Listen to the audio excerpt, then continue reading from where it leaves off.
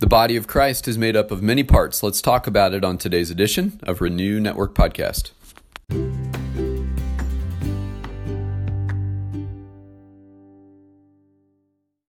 Good morning, my friends. We're moving on in 1 Corinthians chapter 12. Today we're going to be in verses 12 through 14, and Paul shifts his focus away from spiritual gifts and now to the unity and diversity of the body of Christ. The body of Christ post-ascension, post-Christ's return to the Father, is the remaining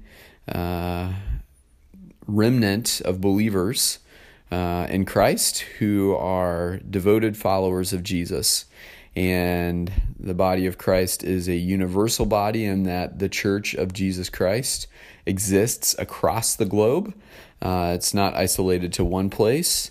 And wherever Christian people are gathered together, they make up the body of Christ. And so we are a universal body made up of many parts.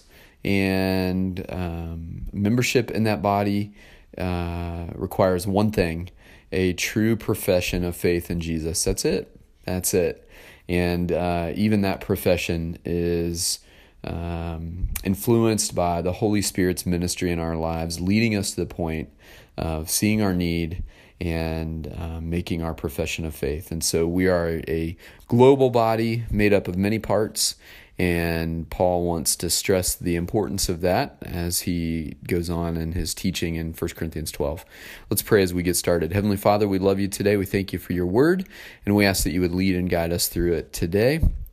Father, open our eyes to see our role in your body, and that we might also feel strengthened by the truth that there are many brothers and sisters in Christ across the world who love you and worship you and follow you and witness for you.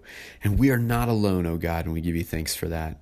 Teach us through your word today, we pray in Jesus' name. Amen. This is 1 Corinthians 12 through 14. Just as a body, though one has many parts, but all its many parts form one body, so it is with Christ. For we were all baptized by one Spirit so as to form one body, whether Jews or Gentiles, slave or free, and we were all given the one Spirit to drink. Even so, the body is not made up of one part, but of many. Now, I love what Paul says here because he uses the analogy of the human body, and we have toes and fingers and legs and arms and eyes and a heart and a liver and a stomach.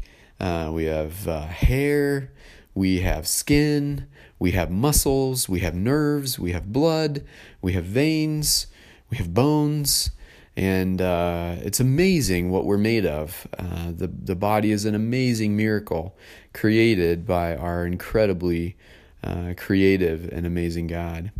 In the same way, the body of Christ is made up of many parts. And this grouping of parts makes up the one body of Jesus Christ, with Christ himself as our head. And so we all have a role to play. We all have a function within the body. Now this couples with Paul's teaching on spiritual gifts.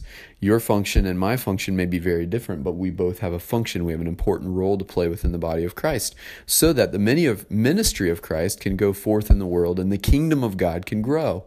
As a result, the kingdom reaps a harvest when the people of God, the body of Christ, goes into the world and lives as the body and has a winsome witness for Jesus. That's what it's all about. Your part of the body may be that you're a servant, and someone else may be a mouthpiece, and someone else may be a missionary, and someone else may be a builder, and someone else may be a church planter, and someone else may be an evangelist, and someone else may be an apologist. And we're all part of the same body, working for the same goal, and that's to see the name of Jesus Christ lifted up, the gospel transforming lives, and the kingdom growing. All right, my friends, I'm encouraged by these words today. I pray that you are too.